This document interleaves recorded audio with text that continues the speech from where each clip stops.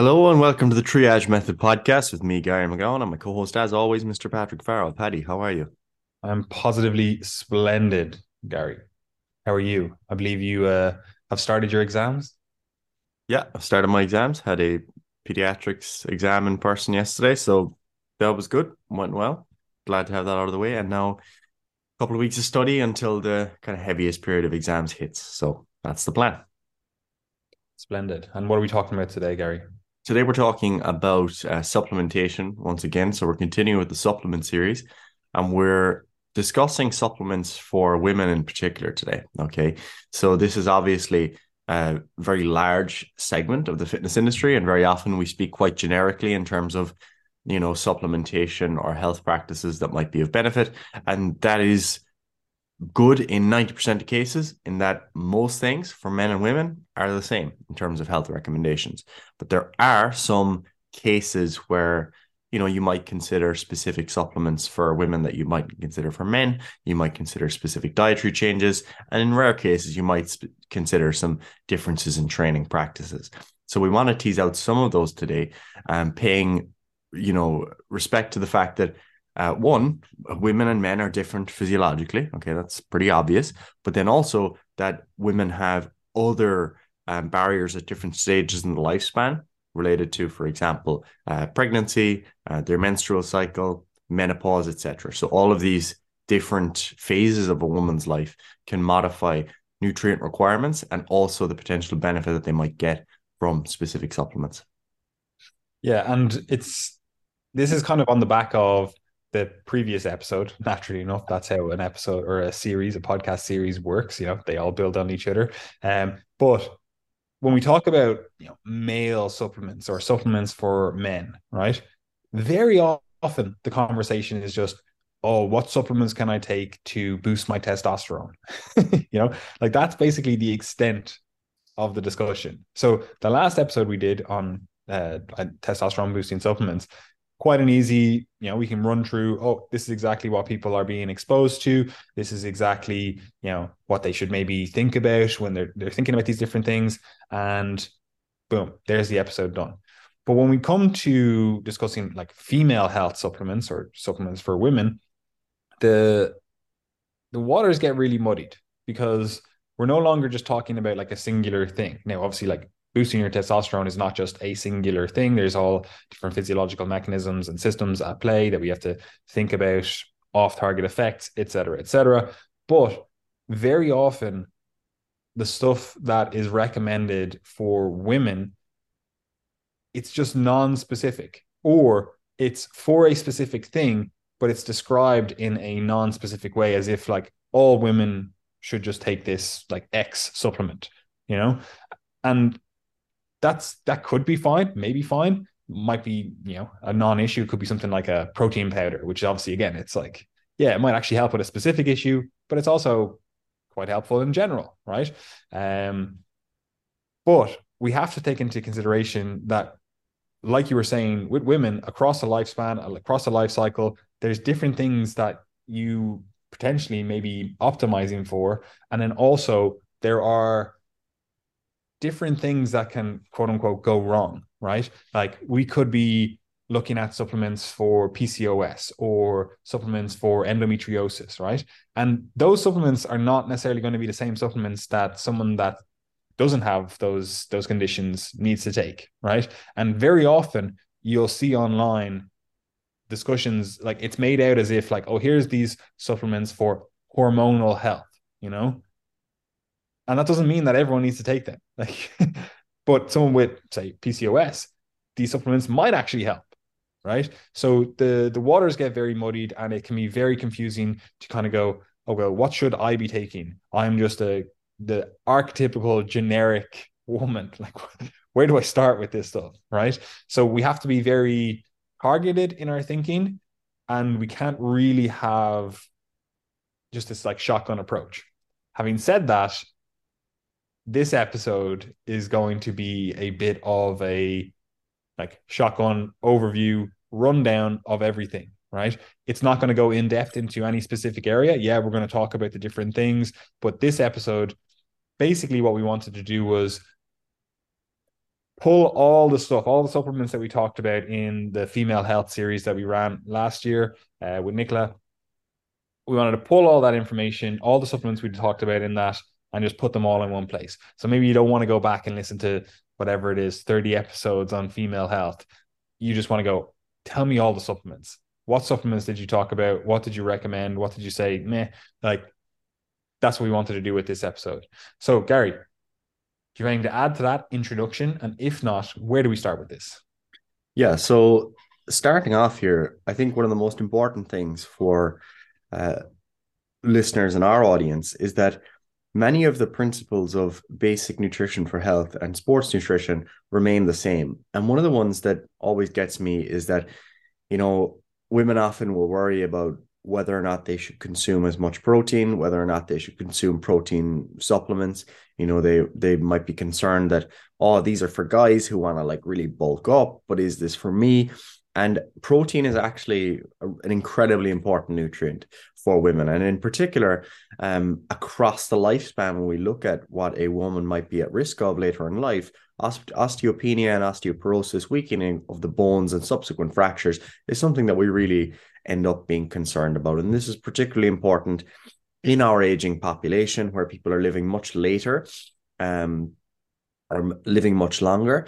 And obviously, what we want is that people can preserve both their health span and their lifespan so that as we're living longer, that we're able to live high quality lives. And having a high protein intake throughout your life is something that can actually contribute to that because we know that protein contributes to bone health and in particular contributes to muscle health and overall function, which subsequently contributes to bone health and reduces risk of fractures. So protein intake throughout the lifespan, really important, and that includes protein supplementation.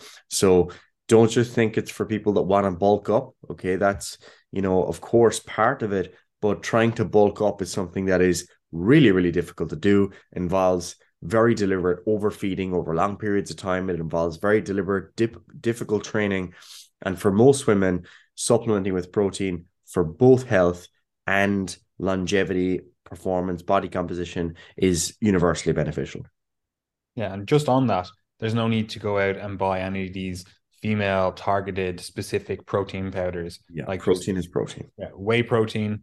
That's usually what people will go for. You can get like protein blends like whey, casein, you can get like egg, whatever, but you don't need a specific targeted one because that is something that very often like people do kind of fall into the trap of where they're like, oh, I'm gonna get this lean whey. You know, it's like, oh, it's whey protein that is for, you know, keeping you lean. And that sounds, you're like, oh, that sounds right.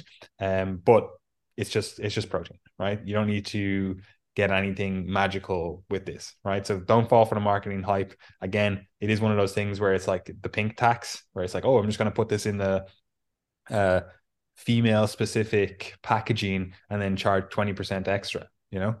You don't need it. Just get the normal stuff. It's going to be cheaper and it's just as effective, you know? Yeah, absolutely. And then from a general health perspective, many of the other things remain the same in terms of nutrients. So for fiber, again, we recommend 10 to 15 grams per thousand calories, the same as for men. Okay.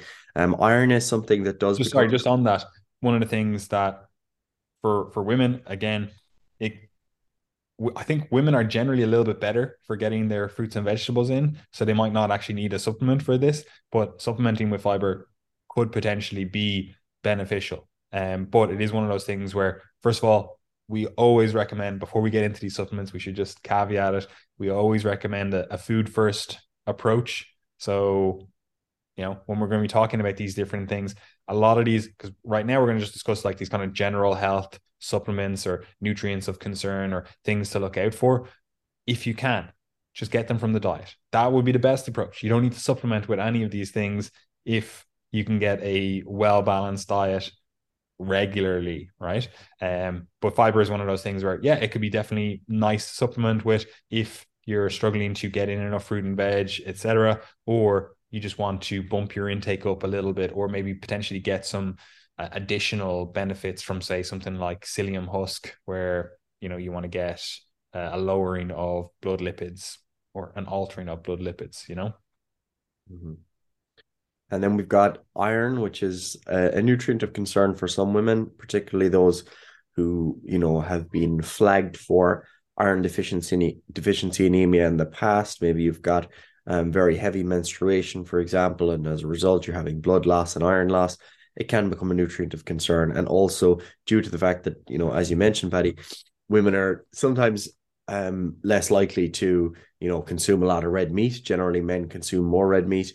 And obviously, there's quite a push towards plant-based diets, vegetarian and vegan diets, and generally women tend to be more likely to lean towards those as well. So all of those might make iron a concern in some cases. It doesn't mean everyone has to supplement with it. It would be based on blood work and whether or not this has been flagged, but it is something that may be a concern.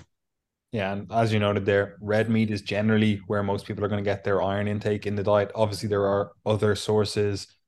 Again, we're not going to get into all of them, otherwise, we do this for every single nutrient. We're going to be here all day. But if you can, 2 servings of red meat per week, that generally seems to work well for a general kind of preventative or I suppose, proactive iron intake.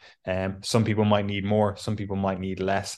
It is just one of those things that ideally you would just get blood work for this stuff. Now there are signs and symptoms. Again, you can talk to your doctor about this. There's signs and symptoms of iron deficiency that you might be able to, kind of see, a little bit ahead of time. Like we always say, like, you can look at the whites of your eye, etc., stuff like that. We're not going to get into that. Ideally, we're just going to say it should be based on blood work. This is something that you should talk to your doctor about. You don't want to just be taking iron for no reason. There are potential like ill effects from just supplementing with extra iron. So it's not just like, oh, cool, the guys that mentioned iron in their supplement series, I should be taking that. No, ideally blood work. Ideally, we're just getting it from the diet in general. Move on. Now, again, I know we have a large proportion of Irish and British people listening to this. So there is a relatively high percentage of people potentially listening to this that have hemochromatosis and different iron related issues. So again, I'm just putting it out there. You need to talk to your doctor. That's when we're talking about iron, that's something you discuss with your doctor. Yeah, and unfortunately, Guinness does not have that much iron. As you mentioned, Irish people think that, oh, red meat and Guinness. Yeah, no, unfortunately, it's not very dense in iron. So anyway, iodine is something that comes up as well. Potential, nutrient of concern in some cases. Now, this has been largely taken care of through the use of iodized salt in most of um, I'm gonna say the West, but from Unfortunately, not. No. yeah, I think only Switzerland iodizes their salt generically. Everywhere else doesn't. The rest of the West, America does as well. I should say that in a lot of places, but in Northern Europe anyway, I don't think they do this. Most Europeans are somewhat iron deficient, or sorry, not iron deficient, iodine iodine. deficient. Um, so yeah, again, it's not something you need to like generically supplement with or anything, but it is something that could be um you could get it through iodized salt. So you can still get iodized salt, even if it's not the one that you use regularly. And iodine is often added to other food products through fortification as well. So, it's not like we have widespread iodine deficiency and thyroid complications as a result, but, still something to potentially pay attention to. Anything else to Yeah. say that? The only thing I would say is it's more of a concern if you are not eating any sea produce. And I don't mean just like fish or whatever. Like if you're not eating seaweed or anything like that, it's more of a concern. If you're someone that regularly consumes, I don't know, sushi, for example, then it's going to be less of a concern. Now, iodine, again, the requirements for iodine might be different at different stages of your life, especially as it relates to stuff like pregnancy, breastfeeding, different things like that. But this is why we generally recommend getting good habits put in place when you're younger. That's the ideal. I know obviously someone might be listening to this and they're 60 years old and they're going, well, I can't go back in fucking time. But if you can get good habits built in place or put in place when you're younger, obviously these lead to an easier time of things in your later years. Like, again, say you have really good habits built in your 20s, and then you go on to, in your 30s, get pregnant, have a child, etc. Like, you're going to be able to fall back on those habits, those, in this case, like iodine consuming habits, right?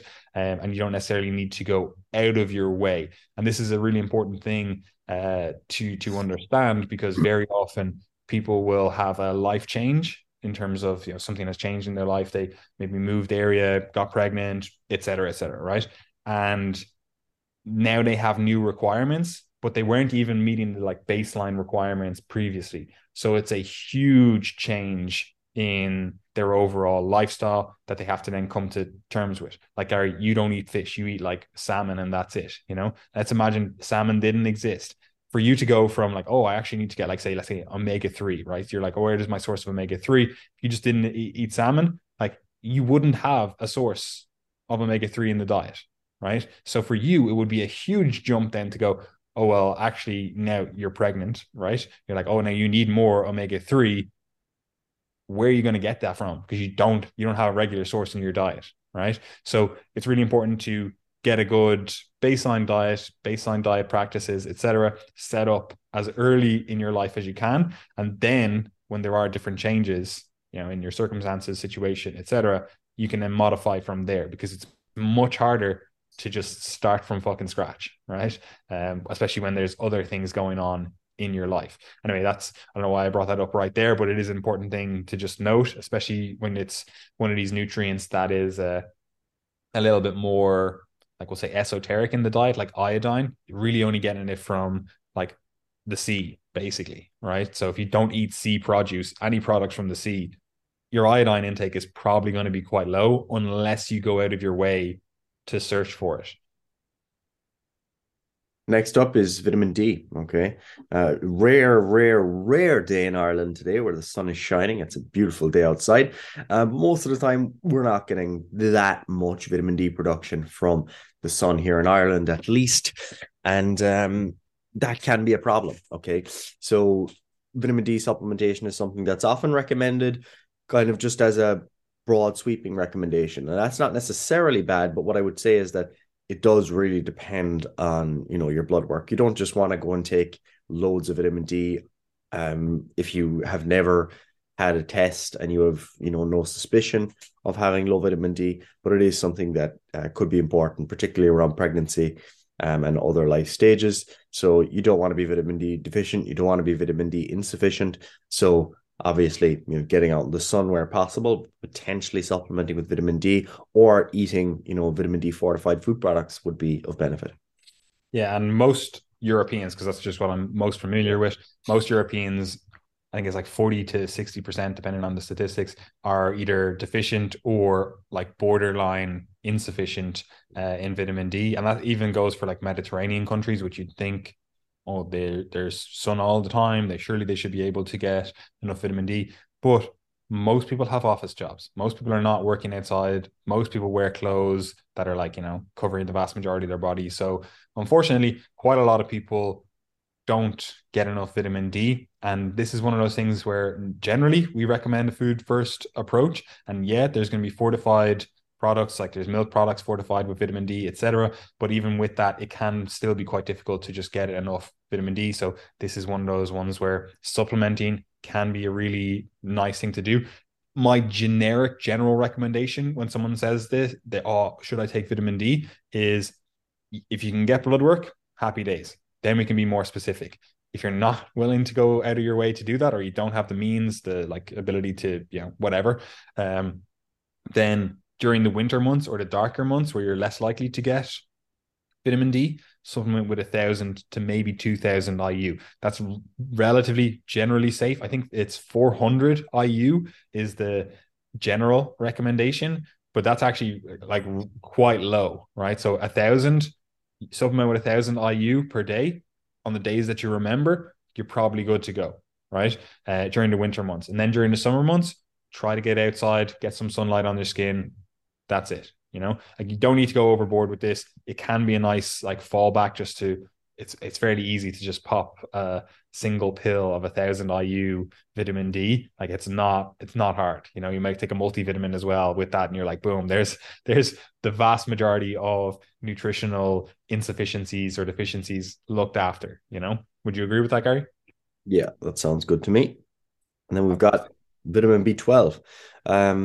So vitamin B12 again, like the classic source of B12 that people think of are, I suppose, animal foods in general, particularly, things like meat, of course, but also dairy products as well. So yeah, that's a large source of B12 in the diet. And it is increasingly, included in fortified food products as well. You even see that if you're, having cereal or something, you'll see, oh, fortified with vitamin B12. So vitamin B12 is something that's important. It is something that can be insufficient or deficient in some people. So potentially something of concern. Yeah, and it's a little bit more of a concern in women purely because women are more likely to be on vegetarian, vegan, plant-based diets. So again, if that is you, then you need to be thinking, okay, well, where is the B12 in the diet? Again, that's all. So again, it's not something that you need to necessarily supplement with, but it is one of those things where, from a general health perspective, if you have a dietary pattern that doesn't have enough B12 in it, okay, you need to be looking out for that. What's next, Gary? Calcium. What's the story with calcium? Oh, you want me to answer it, right? Well, with calcium, again, this is one of those things where everyone needs calcium. However, women potentially have more of a need for calcium, especially when we're in these kind of bone building years of your life. It is one of those things that it's fairly easy to get in the diet if you are consuming dairy products. But as women, again, as we said, are more likely to be on that kind of vegetarian, although I think vegetarians can still eat dairy, but vegan and then also just generally plant-based. You might not have a great source of calcium in the diet. So it might be something that you need to look into supplementing with if you are, someone that would enjoy having strong bones later in life, which, as we've discussed in the female health series, like osteoporosis, osteopenia, all that kind of stuff, like it is a concern or more of a concern, I should say, for women as they age. So it is something that you ideally want to look after when you're younger. And that means doing stuff like resistance training and then also consuming enough calcium. And like Gary mentioned earlier, protein as well. And then we have vitamin A, and vitamin A again is a very important nutrient. Thankfully, we don't have very high levels of deficiency here in Europe, but it is something still to be concerned about. So there are different forms of vitamin A. So you can get it in the form of carotenoids, for example, in foods such as like sweet potatoes, carrots, etc., foods that have that orange pigmentation. And then you can also get it from animal products in the form of retinol. Okay. So that's, similar to what people do be putting on their skin. So that's vitamin A basically. People use topical vitamin A, but in this case, what we're talking about is vitamin A in the form of food or coming in through the diet. So it is an important nutrient. You can get it from foods like liver, eggs, dairy in very high concentrations. Now, that doesn't mean you want to go mad on eating liver. Vitamin A toxicity is also something that can actually be quite harmful. So you don't need to go full liver king on this, but getting enough vitamin A in the diet is important. Yeah, and this is one of those ones that it's really important for overall health, but also specifically for like fertility and stuff related to that.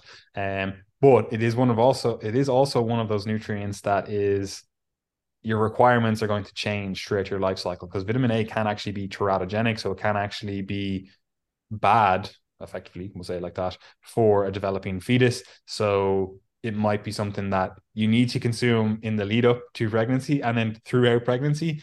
But at certain stages, perhaps you don't want to be supplementing with vitamin A. So again, you just need to be going back to the start of this discussion. You just need to be specific in terms of why are you consuming a certain nutrient, and then does that change across your life cycle? Does that change like do your requirements change across your life cycle? And do you need to continue consuming the supplement? Which again, for women, because there are, I'll say, more changes across the life cycle, you just need to be a little bit more on the ball with this stuff, you know? But anyway, that's vitamin A. We did do a more in-depth discussion of that in the female health series, so you can go back and listen to that. The next one then is just magnesium. Magnesium is one of those nutrients that a lot of people have difficulty with getting enough of in the diet overall. And that's purely because they don't eat enough fruit and vegetables, and especially like leafy greens, right? So it might be something that you need to supplement with. A lot of people do find that, supplementing with magnesium does help. Just in general, it makes them feel a little bit better, helps with stuff like, cramping, helps with like restless leg syndrome, but it can also help with more female specific stuff. It can also help with like menstrual cramps and stuff like that, right? So a lot of people do find benefit in that. A lot of women specifically do find benefit in magnesium. Some people say it improves their sleep. So in general, it's one of those more innocuous supplements where I'm like, yeah, okay, just take some magnesium. It's not going to really harm you at all. But if you just eat enough fruits and vegetables, you probably don't need to go out of your way to consume extra magnesium. It might be a help. I know some people like that targeted supplementation with magnesium, but it's not necessary, right? And this is kind of the same with potassium, which is the next one we're going on to. If you eat enough fruits and vegetables, you don't really need to think about this too much, especially if you're eating stuff like tubers, like potatoes and stuff. Like they're actually, quite high in potassium. You can also use like potassium-based salts, which we generally recommend when we're telling people, if they're like, oh, I want to salt my foods, like use a potassium-based salt. So you're getting sodium, but you're also getting potassium rather than just that kind of sodium chloride, which you get with like table salt, which is not great for your overall blood pressure. Again, we don't need to get into that discussion. But potassium, a lot of people are not consuming enough potassium and they're over consuming sodium. So, first of all, eat your fruits and vegetables. That's just a general good all round recommendation. And then try to reduce your sodium intake.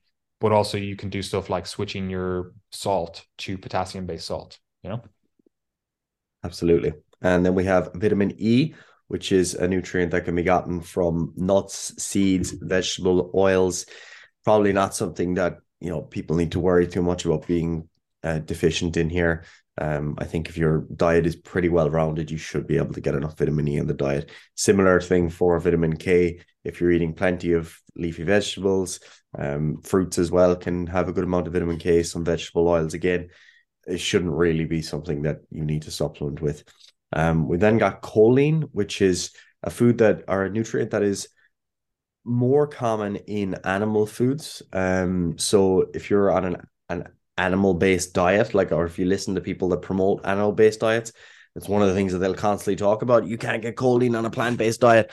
But so it is something that has important roles in the body. It's something that you will, if you've been paying attention, you might be thinking, oh, is that related to acetylcholine, in the brain that we were talking about when we talked about neurotransmission? And that's and the answer to that is yes. So choline is one of those nutrients that is involved in neurotransmission. So choline, something that's important, but not something that people need to be, widely supplementing with, I would say. Yeah, I would agree. If you can just eat some eggs a couple of times per week, you're probably good to go with this, But again, we're covering all these like general ones because you will see them very frequently. Someone's like, you just can't get enough vitamin A from the diet, or you can't get enough choline, et cetera, et cetera. You need to take this supplement, right? Most of these, which we'll get onto, there's a few more. Most of these, again, you're just gonna be able to take one multivitamin tablet. You're covered with most of these. You eat a good diet, again, you're covered with most of these. So we're going through these just because, again, you just get so much marketing around this stuff. I mean, the next one then is actually a little bit harder to get in the diet for most people, which is just omega-3s. And that's purely because most people just don't eat enough fish, right? And for women specifically, omega-3s, well, let's be more specific here. For women who are thinking about or are pregnant, omega-3s are something that play a bigger role in the overall brain development of a child, so you might want to focus on them a little bit more, right? So eating enough fish in the diet week to week, I should say, not day to day, that's probably a good idea. Eating fatty fish a couple of times per week, probably a good idea. However, a lot of people, most people, I would argue, are going to find benefit from just supplementing. It's very easy to just take some fish oil capsules and just not have to think about it. And then on top of that, eat fish a couple times per week. And then you just ensure that your omega-3 status is always in a good place, you know? So that would be my general recommendation. Take some omega-3s. Again, we generally recommend trying to get 1 to 5 grams per day of omega-3s, and that's actual omega-3s like EPA and DHA, not just like, oh, my capsule says it's a 1 gram and it's actually only like 200 grams or 200 milligrams, I should say, of actual omega-3s. So like 1 to 5 grams, it could actually be quite a lot. Like some of those capsules that you get, they're actually really low in actual omega-3. So you might be taking like 20 of them to try to get even like 2 grams. So ideally you would get a higher percentage omega-3 supplement. That would just be the best option here. But if you can get up to that 1 to 5 gram range, for most people, you're going to see benefit, you know? Does that mean that everyone has to consume 5 grams of omega-3s? Absolutely not. But there are potential benefits to higher intakes up in those levels, you know? Next one then, Gary, unless you've anything to say on that, what's the next one? Next one is folate, or often referred to as folic acid. And this is something that is definitely very important at particular stages in life, in particular pregnancy, and not just during pregnancy, but actually preconception is when you really want to be making sure you're getting enough folate. So folic acid supplementation is something that will be recommended like as a blanket recommendation for anyone that's trying to conceive. So this is probably one of those ones that is a bit more of a, yeah, you should probably take this if you're in that camp. But it can, of course, be gotten from the diet. You can have plenty of folate in the diet, dark green leafy vegetables in particular, fruits and fruit juices, also nuts, beans, peas, seafood, eggs, dairy products, liver, meat, poultry, and grains. So it can be gotten throughout the diet. And again, you'll see it in fortified food products when you're, again, box of cereal fortified with folic acid because it's a nutrient of potential concern. So for someone that's trying to conceive, bit of a more rigid recommendation, yeah, you should probably supplement with folic acid. There are particular, supplements that are marketed to women, like pregnant care and things like that, that will have the appropriate dose. So obviously not recommending any particular brand, but some of those can be quite good as well. Yeah, which this does transition us onto the kind of next more targeted interventions, right? Because all the ones that we've just discussed, these are just general. Okay, these are some nutrients of concern for women in general. You might want to supplement with these. You might want to just think about them in the diet in general. Be like, okay, actually, where am I getting this? Do I need to supplement? Do I need to change my dietary practices? But then we get on to one of the, say, first goals. We're just ordering them in this order. I'm not saying this is like a higher priority or anything, but one of the first more targeted interventions is fertility, right? So trying to improve your fertility. This is something that women generally think of and men don't. Men think of, oh, how am I going to supplement to boost my testosterone? And the only thing they're thinking about in terms of fertility is, oh, I want to have a good libido, and that's it, right? Even though, you probably shouldn't just think of it like that. Like your actual health, your overall health, does influence the overall health of your sperm. But anyway, we won't get into that too much, right? But women generally, they think about it a bit more. Oh, how do I improve my fertility? How do I, make sure that I'm setting up the environment correctly in my, body so that I can conceive a child and then carry a child for 9 months and then, potentially breastfeed, et cetera, right? And as a result, we need to get a little bit more targeted with our supplementation. Again, food first approach. If you can get this stuff from food, that's the ideal. But some people are going to need to supplement, right? So for fertility, folate, like Gary said, this is one of those ones that it plays a role in the actual pregnancy, the maintenance of pregnancy, prevention of neural tube defects, which maybe you might want to go into what that means, Gary, in a second. But it does also play a role in actually promoting fertility itself. It improves egg quality, maturation, fertilization itself, and then actual implantation. So it is one of those nutrients that if you are thinking about getting pregnant, or, even if you are pregnant, it is one of those ones where you just need to be a bit more concerned about your folate intake. Yeah, and for an example of that, when we're talking about neural tube defects, would be something like spina bifida. There are others, but spina bifida is one that people would be familiar with. So it's effectively where you get a disorder of the normal embryological development of the nervous system. Okay, so folic acid plays an important role during that time. And it's very clear that neural tube defects or the rates of their occurrence is reduced in response to folic acid supplementation. There are other benefits as well, but that's a really important one, and one with a very significant effect size. So it is important. Next up. Yeah. So the next one then is just zinc. It is one of those ones that it does play a role in overall fertility, plays a role in healthy ovulation and menstrual cycle regulation overall. So ensuring your zinc intake is in a good place. Again, it's just a good idea. You can supplement with this. Generally, we're not like I don't really ever recommend zinc supplements. I'm like, you can get it. If you just eat some meat, generally you're going to get, especially red meat, you're going to get zinc intake, and you don't actually need a lot to see benefit from this, right? So some zinc in the diet can be helpful for fertility.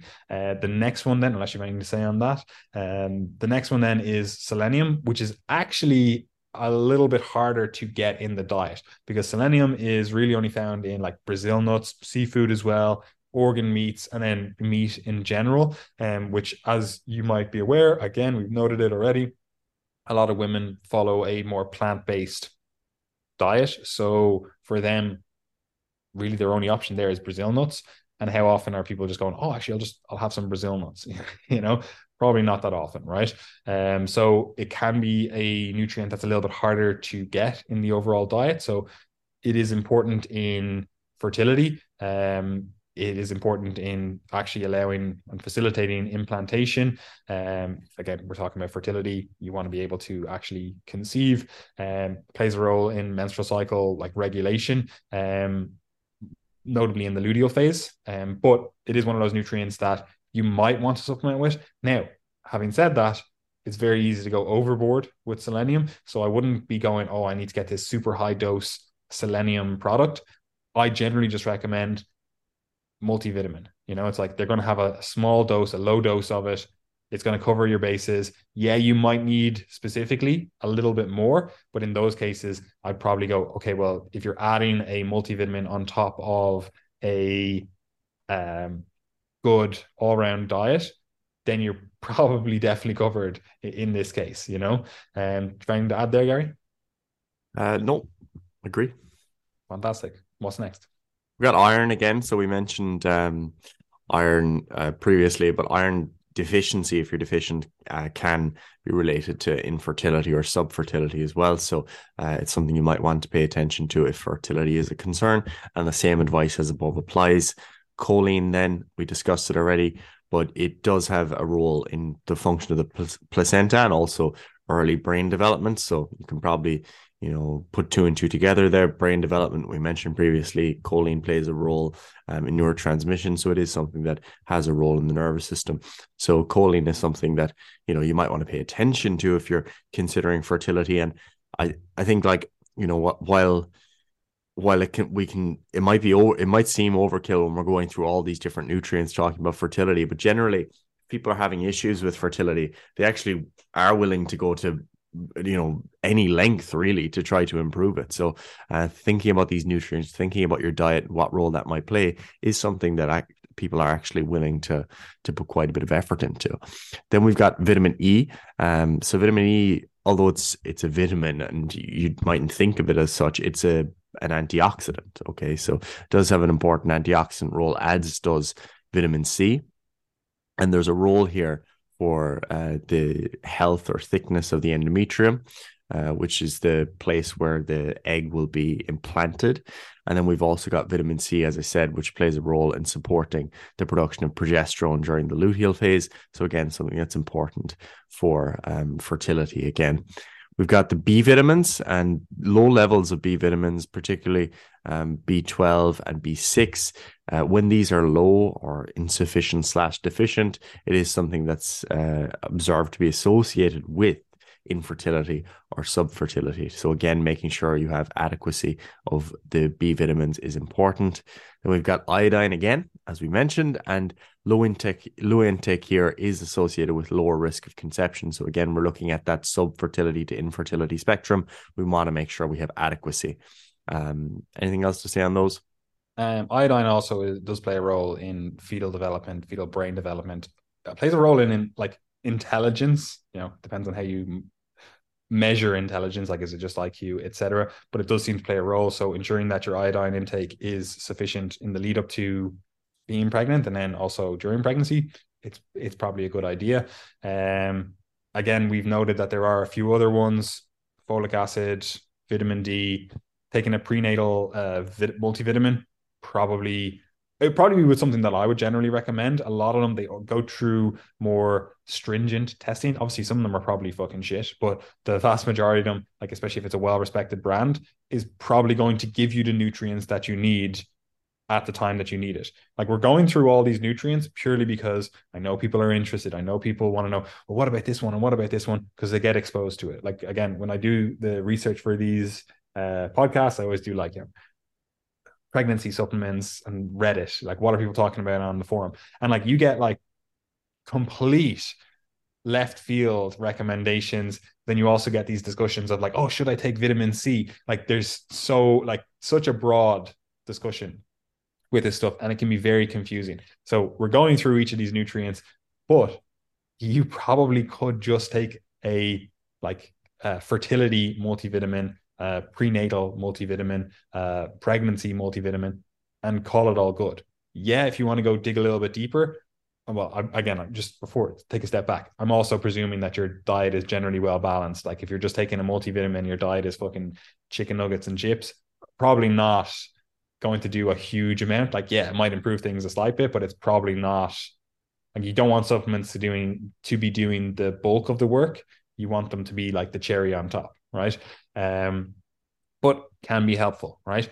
There are some other nutrients that or supplements that people often talk about in relation to fertility, etc., that might not necessarily well, we actually haven't covered one. So omega 3s is another one, which is you're not going to really find that in a multivitamin generally. But it is something that you want to pay more attention uh, to increase the likelihood of fertility because it just generally makes people healthier. But also because it plays such a vital role in the development of the child, the fetus, right? So you want to be preparing the body ahead of time for that as well. It's not just about improving your ability to conceive, it's about improving the, you know, overall development of the child as well.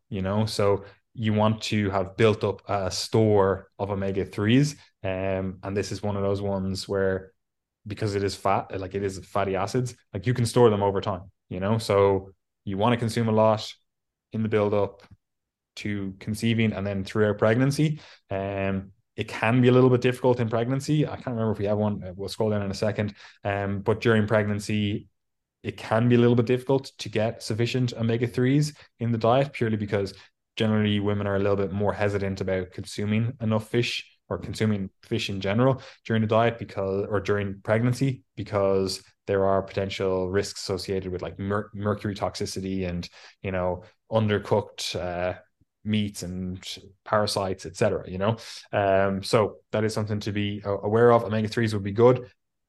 Protein also really key to healthy development of fetus, and also just healthy fertility. Like you need to have sufficient protein levels to be fertile as well. But there is one nutrient, especially there are other nutrients, but the one that is a little bit more important to pay attention to in this kind of fertility, pregnancy, discussion.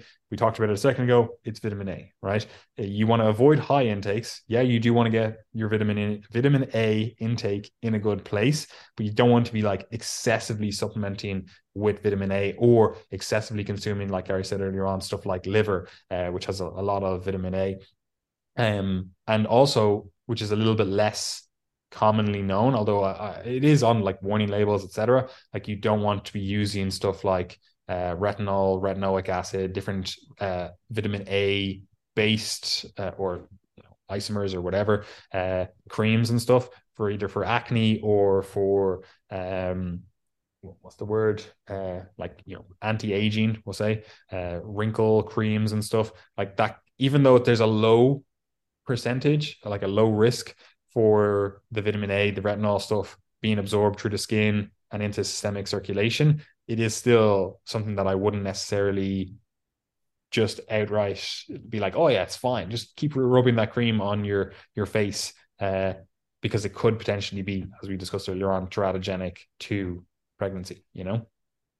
Yeah, the main one there really is the isotretinoin or Roaccutane. If you're like that, that's something that's prescribed by a dermatologist anyway. You're like you're gonna know about that, but that is a vitamin A analog, so it's very teratogenic. So it's not something you want to be taking during pregnancy.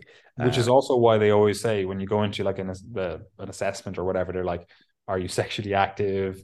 Are you on like, the pill or whatever? They want to know that there's a low risk for pregnancy, because this is one of those things where you're not going to just notice it. You're not going to notice like, oh yeah, I'm pregnant for 4 weeks now. Like you're not going to know maybe for 4 weeks or something, right? And then you're going to be like, all right, I've been using this cream the whole time. And it is, generally speaking, the earlier stages of pregnancy where this is more of an issue, you know? So again, you're just not going to know. Yeah. And personally, I'm not sure what the absorption rates of like the common creams like are topical things like retinol, etc. I don't know what that's like in the skin and into circulation. So don't take my input on that. I'm not sure if Most you most topical creams, in fairness, like they just don't like. There's a reason they don't prescribe many drugs topically. It isn't great. The yeah. only issue would be that vitamin A is, or vitamin A analogs, etc. They are fat soluble, so they might be able to penetrate deeper, get into cells, etc., which might be good for anti-aging, wrinkles, etc. But it might not actually be what you want when we're talking about systemic circulation. I haven't actually seen any literature on the actual like rates of absorption and stuff. I would presume it's quite low, like just based on mechanistic reasoning. But again, don't take my advice. I personally, if I was able to get pregnant, I probably wouldn't be using like a retinol cream or something in that kind of pregnancy period or the lead up to conception, which again can be quite hard. It happens randomly, usually anyway. So again, it is one of those ones where you just have to be a bit more targeted. Spot on. Yeah. So I'm maintaining an agnostic position on that because I just don't know. But don't take Roaccutane. Not good. So yeah, vitamin A toxicity we're avoiding. We've covered everything else there, I think, really, in terms of fertility. The only other thing to say on fertility is that supplements aside, overall energy status is important. So if you are, grossly underfed, so you're, being chronically dieting, you're at a very low body weight, low energy availability, you can take all the supplements in the world and it's not going to fix the root cause of the issue, which is that you simply have low energy availability and reproduction will not be prioritized in that case. On the other hand, obesity and the metabolic complications associated with that can also lead to problems with fertility and problems for the baby as well. So there's issues here on both sides of the spectrum, which is, what comes back to what we always talk about: having a calorie appropriate diet throughout the lifespan is the ideal. So just And worth mentioning. just further to that, obviously some women are going to be more or less like affected by this stuff, because this is what always everyone always does. They're like, oh well, my friend is 10% higher body fat than me, 10% lower body fat than me, and they still got pregnant. That has no bearing on you. Right? Like it literally, you might as well treat them as a different species, right? Because it's all an individual thing. You might not be able to conceive at a certain level of body fat or a certain calorie intake, etc. Right? So it has to be specific to your needs. And again, some women are more or less sensitive to this stuff, in terms of it could be a case where your friend does something like time restricted feeding, intermittent fasting, sees no effect. I know some women who literally they could skip a day of food and they're missing their next period then, because their body is like, right, we're shutting down fertility. You haven't fed us like clockwork every couple of hours. So again, it has to be specific to your needs. And this is where, like, yeah, general discussions, like even the one we're having, great, gives you a lot of information, but it has to be tailored to you as an individual for your needs. Yes, sir. And then we've got anemia. So Anemia is not just iron deficiency, which is what some people seem to think because they're used interchangeably sometimes. But anemia just means that you basically have low hemoglobin. Okay, so you don't have enough hemoglobin in the blood, which is what's responsible for carrying oxygen around your body. And the synthesis of red blood cells does involve iron, of course. Okay, so iron is really important for red blood cells, but it also involves other nutrients. So things like vitamin B12 and folate. So if any of these are low, you can end up with an anemia.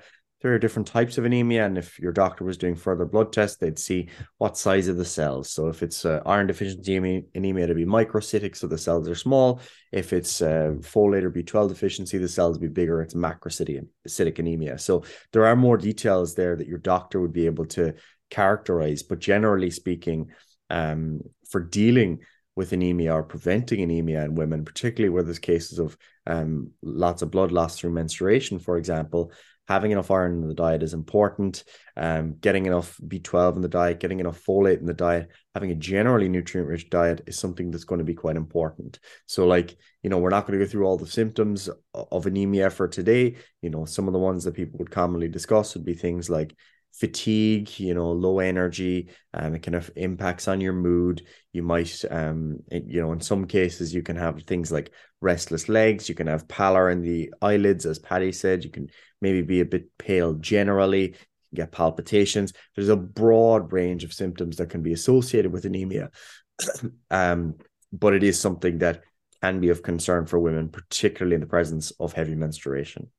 Yeah, and just further to this is also something that, like, first of all, women are more, I was going to say susceptible, that's not quite true, but more likely to have different digestive complaints, digestive issues, somewhat immune related issues. So it could be a case that you are actually getting enough in your diet for a quote unquote general, all purpose, your diet is good, but you're actually not absorbing enough, or you're not able to digest certain things, etc. There could be a whole host of different things which women are a little bit more likely to encounter. So this is where, again, you want to be talking to your doctor. If you're going to your doctor and just going, oh, I'm feeling a little bit lightheaded when I stand up, or I have low energy or whatever, and then you also go, oh yeah, actually I have Crohn's disease as well, or I have celiac disease, or whatever it is, like they are potentially related, because it is your digestion. Like, you are trying to get the nutrients into your body, and a supplement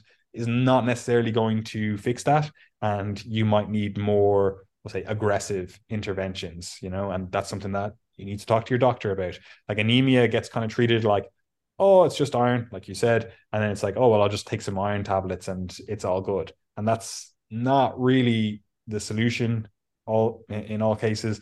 Like, there are issues associated with higher iron intakes, even if it's a more innocuous, I suppose you would say, concern, such as just constipation. Like, that is still something that you need to be concerned about. It is still something that you don't want to just be taking excess iron for no reason.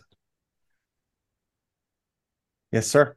And then that brings us on to the next category, which is just briefly mentioning osteoporosis and long-term bone health. We've already discussed it, but there's a few nutrients that are important here. So we've got calcium, we've got magnesium, we've got vitamin D, vitamin K, and also we've got protein. Okay, so all of these nutrients should be of concern for the prevention of osteoporosis and the maintenance of long-term bone health. But also alongside this, you want to be resistance training. So there's no point giving all the substrate. You're giving your calcium, you've got your vitamin D, your nutrition is good if you're not actually loading your bones. So resistance training in combination with these variables, best thing you can do for your bone health long term. Yeah, and you could argue, oh, like I'll just take the nutrients, it'll be all good. I'll do some walking and stuff, and that's load bearing. And like, yeah, that is load bearing. Like, you have to walk, your bones are going to get some tension on them. But in general, you're going to have to, like, go beyond that at some stage. And that's either resistance training, or you can do stuff like jumping, plyometrics, sprinting. The only thing about those is they don't really give you this kind of like more whole body tension, we'll put it like that, pressure. So you're not really getting all those bone building effects in the upper body, for example. Like, you do get some, even just more generally, like your body is a an entire organism, a whole. Like it's not just like, oh, I'm only going to prioritize this one area here, but it does somewhat work like that. So you want to get all the nutrients. You want to have an effective training program if osteoporosis and long-term bone health is a concern, which I would argue is the case for everyone, and then more specifically for women in general. Like this is probably like the vast majority of the women listening here, this is probably the way you will die, right? Like realistically, you're going to get weak bones, you're going to get a weak hip, you're going to fall, you're going to break your hip, and then you're going to be dead within a year. You know, ideally, you want that to happen when you're in your 90s or your hundreds. You don't want that to happen when you're in your 60s, or 50s even. So that's that is it would be a big concern for me, and you can only prevent that in your earlier life. Like obviously you can prevent it in your later life as well, but you do a far better job by building strong bones in your younger years when you have estrogen, etc., helping you than you do to try to stave it off in your older years. Absolutely. You just have to view your bone health like an investment. The earlier you invest in it, the better. And also the more energy, the more vitality that you have when you're young to allocate to resistance training and things like that. Okay, you don't want to leave it too late. The earlier, the better. All right. And then we have a few more categories to discuss just quickly. We mentioned iodine previously. Iodine plays an important role in the formation of thyroid hormones, which obviously have an important role in metabolism and growth. So again, iodine deficiency could be something of relevance there to hypothyroidism. But again, hypothyroidism is a very broad brush. If you have hypothyroidism, you want to be discussing that with your doctor, or hyperthyroidism, you want to discuss that with your doctor. But there can be some nutrients related to that, but it could just be autoimmune. It could be, malignant for all we know. There's many different reasons why someone might have derangements in their thyroid function. Yeah, and then I know it's on our list to go through a few of these other ones, but I'm actually just going to skip down to the bottom one, Gary, if that's okay with you, Yep. which is pregnancy. And for this, again, you'll see all kinds of recommendations, fear, no fear. People are like saying, oh, you should take this thing. And it's like, well, maybe you shouldn't take that thing. But in general, there are a few nutrients that maybe we do want to supplement with, or we want to be aware of supplementation during these time periods, right? We've talked about a lot of them, so we won't go too in depth with this, but I just wanted to tick this off. Protein intake, it's important for child development, even though people kind of go, oh, it's fine, I'll just get enough. Like it is actually something that a lot of women struggle with during pregnancy. They might have a protein aversion. So trying to overcome that is something that you need to be a little bit more aware of. Now, you don't want to be excessive in your protein intake either, but you do need to have your baseline requirements looked after. Omega-3s, as we've noted, again, really important.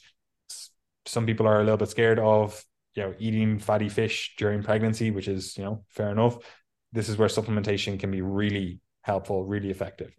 Vitamin A, as we've talked about, we don't want to have excess levels in those first couple of months at least of pregnancy. So it is one of those ones that you just need to be a little bit more dialed in on, right? Vitamin D, again, it's important. We don't need to be excessive in our levels. Ideally, again, blood test. If you don't have it, lower level intake should be fine. Folic acid, we discussed that, important for fertility, but then also throughout the pregnancy, right? So I should also say after pregnancy as well, it is important for breastfeeding as well, if you are breastfeeding. So consuming that in the diet, ideal. If not, potentially supplementing as well. Calcium, your calcium requirements don't change for pregnancy as far as I'm aware. Like they might go up just a little bit, but it is something that you should just be a bit more aware of, because you're not only building your own bones, you're building a child's bones now as well. It's also something that you potentially want to be a little bit more aware of when you are breastfeeding as well. Like if you are breastfeeding, it is one of those nutrients that I don't think you necessarily need to go excessive with your intakes, but it is one of those ones where you just need to ensure that you're getting enough. Iodine as well is important for childhood intelligence, or childhood is not the right word, child intelligence. Again, I'm putting intelligence in inverted commas because what does that even mean? But it does seem to be associated with higher IQs, etc. Right. So iodine is something to focus on if you can. Again, it can be a little bit difficult to find in the diet, as we discussed earlier on. Right. Iron as well is one of those ones that, again, you do want to ensure that you have adequate iron levels throughout pregnancy. That doesn't mean that you need to supplement with iron. Eating some red meat a couple times per week should cover your bases for most people. But again, this is something that you as an individual need to dial in a little bit more, and then which follows our general recommendation overall during pregnancy. You do also want to have reduced sodium intake. You don't want to have high blood pressure. That would be not a great thing for you or for the developing baby. So ideally, less sodium, probably a good idea. Is there anything else to add on that, Gary? No, I think that covers it.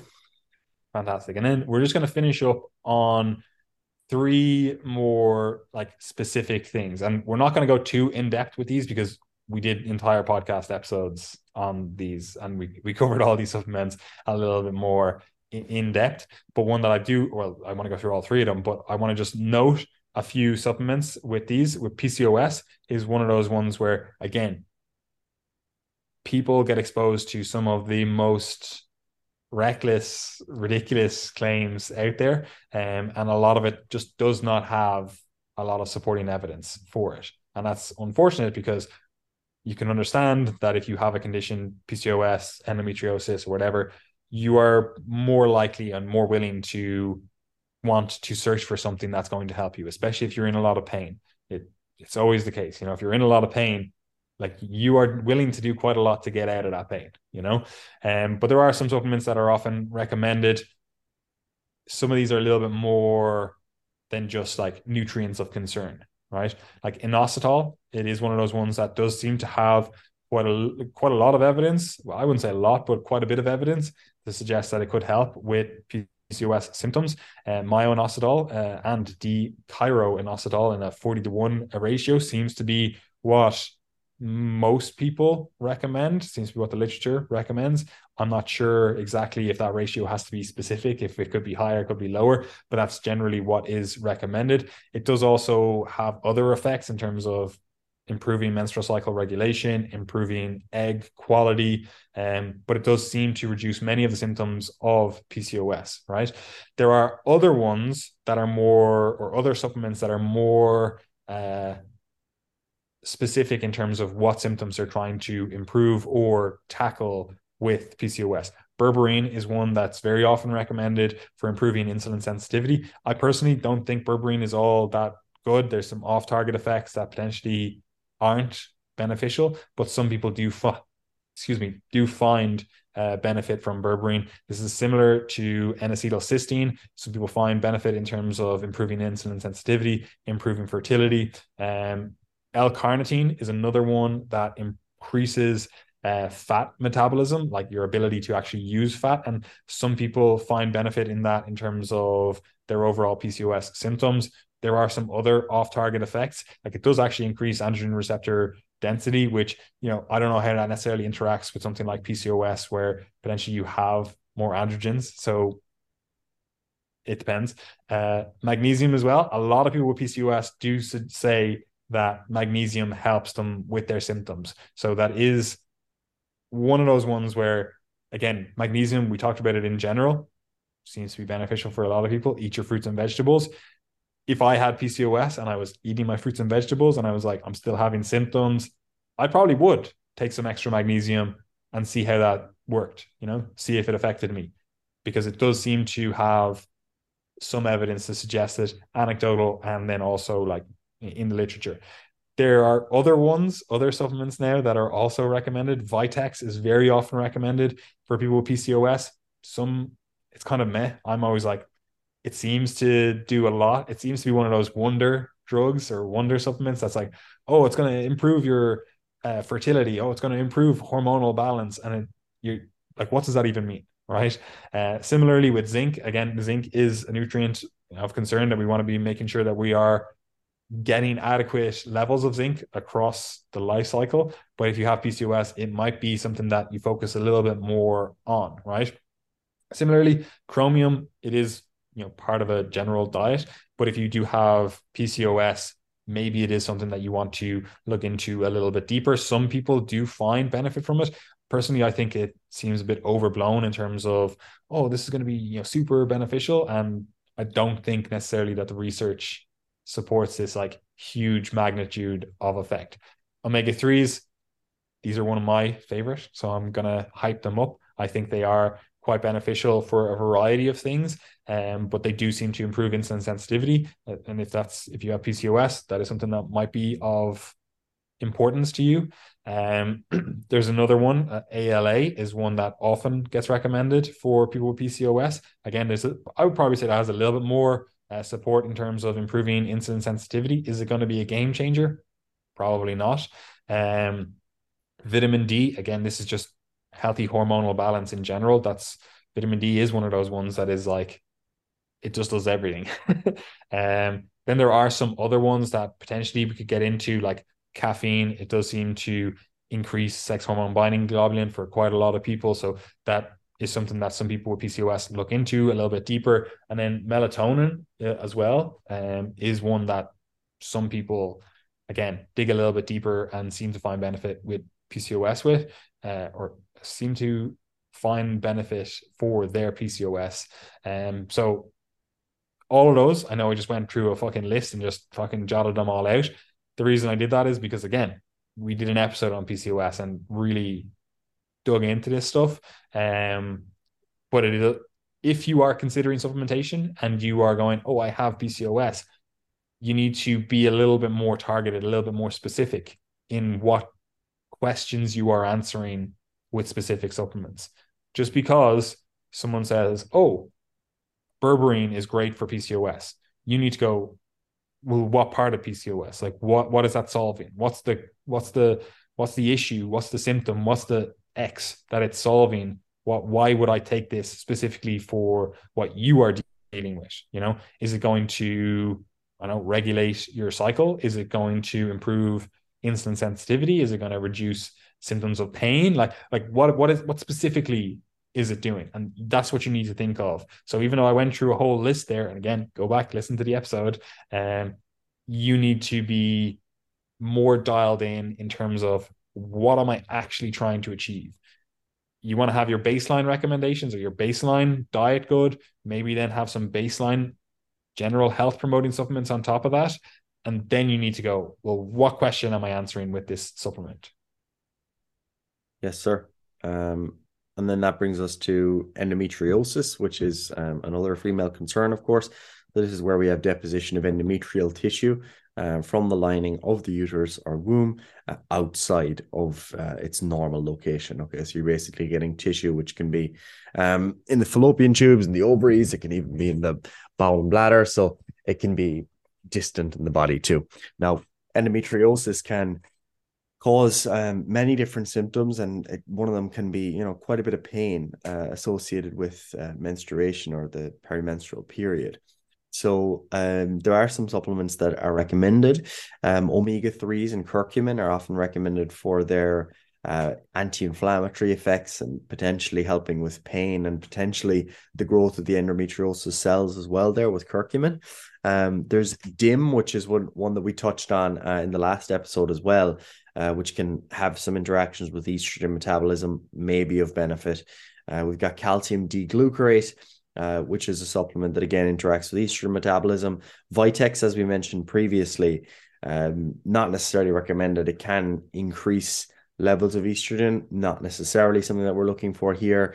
N-acetylcysteine can help with reducing the size of cysts, and also can help with growth or reducing the growth and controlling the growth of those endometrial cells, ectopic cells. Magnesium can help, as we mentioned previously, in terms of the management of pain and some of those spasmodic effects. So where we get the contractions, cramping, that can have a muscle relaxing effect there as well. So that's particularly if you're, someone's having a lot of symptoms around menstruation, pain, cramping. magnesium might be something that's a benefit. And again, with all of these, I'm just running through them quickly because we've touched on them above already, and we're still recommending the food first approach. It's just considering where some of these nutrients might come into play. The B vitamins, again, are potentially important here, related to both inflammation and estrogen metabolism. Vitamin D, again, similar effects. Melatonin can have antioxidant properties, as can vitamin C and E. So there can be some benefits here potentially associated with, or potentially due to the oxidative stress in the condition of endometriosis. And obviously melatonin could also help with sleep as well if that was an issue that someone was having. So overall here, there are some supplements there that might be of benefit. But it's a mixed bag, and I would really be saying just food first in all these cases is the most important thing. Yeah. And again, it is one of those ones where, first of all, go back, listen to the episode. I know I hate when people do that on their podcast. They're like, go back and listen to this other episode. And you're like, I don't want to fucking listen to another hour of these guys fucking talking, or 2 hours or whatever, But we do go a little bit deeper on all of these things. With all of these, what we recommend when we're talking about supplements is don't just take our advice. Don't just go, oh, they mentioned this. Did they say it was good? Was it bad? I can't really remember. We're mentioning all of these supplements or nutrients or whatever so that they're brought to your awareness. Some of them are good, some of them are bad. Like, again, for Vitex, for example, for endometriosis, it's probably not one that I would recommend. But yeah, again, you go onto Reddit, you go onto any of these message boards, and people will be like, oh, have you tried Vitex? And you might not know where to find more information about that. So first of all, go back, listen to the previous podcast. But also you can just use that information. Okay, now you have a name, right? Vitex. Oh, I don't know what that is. Examine.com. That's where we generally send people. Really good website for looking a little bit deeper into supplements. You might not have a research background. You might be like, I don't know how to read research. I don't know what to do with that. Where do I even start? And for that, Examine is phenomenal. It'll give you a breakdown. It's not always perfect. It's humans, we're not perfect, right? It might not include everything. It might not have all the supplements, etc. But it'll give you a really good understanding of, okay, well, is this effective? What's the magnitude of effect? Is it actually something that's really beneficial? Like, it's like, oh, this is going to be a game changer, or is it something that it might work, it might help, it might do something, right? Really beneficial to go onto examine.com to dig a little bit deeper with all of these things. And that's why we just wanted to have a podcast where we just noted all of these supplements that are recommended for women, for different concerns, etc. But yeah, what's the last one, Gary? Yeah, the last category of supplements is related to PMS or PMDD, so premenstrual syndrome or dysphoric disorder. Again, lots of supplements that you'll see recommended here. Some of the ones that potentially have, a bit more evidence to support them would be some of the B vitamins. So there's B6, B1, B2 as well, and magnesium, potentially omega-3s and vitamin D as well. Some of the others, vitamin E, calcium, Vitex, maybe calcium D-glucarate, DIM. So there's these supplements, again, have some evidence to support their efficacy, but it's not overwhelming. Vitex compared to endometriosis, it seems like there is a bit more evidence here for maybe playing a role with PMS and PMDD. But I think the B vitamins, probably the strongest evidence, maybe magnesium as well. And again, lots of anecdotes, as you said, for supplements that get recommended here. And I think that's always going to be the case when you're dealing with pain and mood related changes, which are inherently subjective. So it's hard to say what's really effective based on anecdotes, but the B vitamins, magnesium, maybe omega-3s and vitamin D are some of those that have some evidence. Yeah, and you also have to factor in that a lot of people just have terrible diets, right? Yep. So for them, adding in magnesium or one of the B vitamins, for example, might be just an absolute game changer. But it's a game changer. Like, it would be a game changer even if they didn't have endometriosis or PMDD or whatever, because they're going from really low, insufficient intakes to adequate levels, So that's going to make just a general population individual with no extra concerns. It's going to make them feel better. So it's very hard to cut through the noise with this stuff, because you're dealing with people that are probably insufficient in multiple nutrients. They don't have a great diet. They don't have great exercise patterns, et cetera, right? Because that's the vast majority of the population, right? Like you might be listening to this going, oh no, the people that I see, they all have great diets and general whatever. But you're listening to a health podcast. The vast majority of people, again, they eat like chicken nuggets and chips for dinner. That's their entire dinner, right? So you have to factor that in and go, okay, well, for them, going from insufficient to sufficient is probably a huge jump in terms of benefits, right? But you going from, oh, I have a really good general baseline diet. We again recommend this food first approach. You've followed everything we have produced on, setting up a diet. Like we have an article on the website in terms of how to do that, etc. You've done all the stuff. You've really good baseline habits in place. For you, you might go, oh, well, I'm actually going to just add in some more B vitamins, for example, and you're going to see no benefit, or maybe a very mild benefit, right? So it is very hard to cut through the noise with all this stuff and then actually, even in the research, go, oh, well, this is actually a beneficial nutrient because it does actually kind of cook both ways. Like you're not actually allowed to do studies anymore where people are insufficient in X nutrient, right? So if you're trying to find out the exact benefit of vitamin D, for example, like you're not really able to recruit people with really low levels of vitamin D, even though that might be representative of the actual population, right? So there's that. But then also a lot of people do just have generally kind of shitty diets. So when you introduce a nutrient to these background relatively shitty diets, you could just be correcting deficiency or subclinical deficiency or insufficiency, whatever way you want to think of it, and just bringing them to sufficient levels.